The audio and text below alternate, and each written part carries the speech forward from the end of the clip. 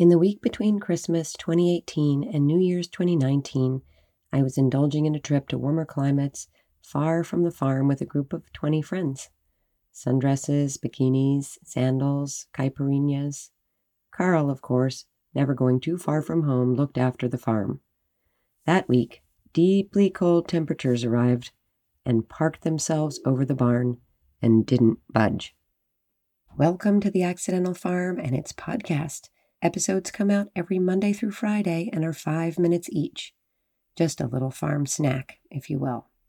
Episodes are filled with stories from the farm about the animals, the people who come to the farm for various reasons, the infinite life lessons that ooze from the farm, and, well, me. I'm your host, Farm Girl, or Dana, rhymes with banana in case you are new here and starting in the middle. It's my little farm, and yes, it happened quite by accident. A happy accident, for sure. Maybe it's an accident that you're here too. I have heard from so many of you who in your very busy lives stumbled on this podcast. Your presence here, listening, reviewing, sharing, reaching out with your own thoughts, questions, and ideas makes the podcast richer, and it makes me infinitely happy. So keep it up. In late August every year, the goats and the donkeys fur up. It's always a shock. Okay, here we go. Summer is almost over. Their fur thickens slowly with the first chilly night. 2 of the goats, Henry and Echo, are half cashmere, and they gain a good 4 inches of deeply thick fluff. Mama furs up too, but not as much. Mama has worn a coat in cold winters before. She is older and sometimes gets special treatment, and her coat looks pretty on her and makes her proud as well as warm. Murphy and Clover get so furry they look like the stuffed animal versions of themselves.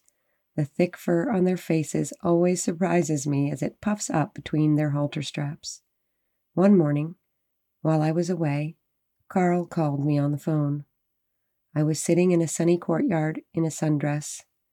Carl is not long on chit-chat. He also couldn't give a hoot that I was halfway across the world. The donkeys are cold, he said matter-of-factly. They need coats. Okay, I said, and I went to work. I called and Googled. I estimated their sizes by stretching out my arms to how big I know them to be from memory. This wide, this long from withers to tail. They are minis. Not super mini, but not horse size at all.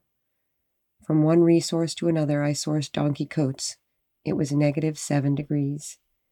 A few days of negative temperatures is usually a blip. 1 week of them with no more than a degree or 2 shift during the day is too much. Carl reported shivering. I had never once seen them shiver. As a quick fix, I told Carl I had some extra chicken heat lamps in the shed. I worried about the donkeys knocking them over and asked Carl to hang them up high out of reach. You know that Murphy character can get curious in a way that can cause trouble. My local ag store had nothing.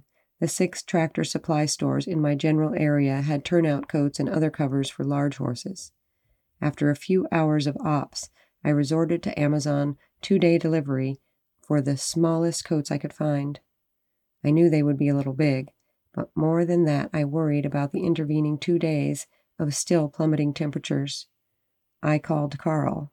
Mama Goat had her coat on already before I left. The 2 others didn't need it, and their coats were in the feed room trunk. Maybe those could suffice for the donkeys for a bit. They would be small for them, but they might provide some relief. The chickens and the donkeys huddled under the heaters, and Carl managed to squeeze each donkey into a little goat coat. Murphy cooperated pretty well. Clover, wary of men, took seeing Murph in his tight little cozy coat to stand still for Carl to put it on. By the time I got home, the bigger coats had arrived and the temperatures had righted themselves. I found Murphy and Clover looking a little silly, but warm as they stood in the sunny pasture in coats matching Mama's. Thank you for joining me on the Accidental Farm today. You can prepare all you want to, but the unexpected always comes for you.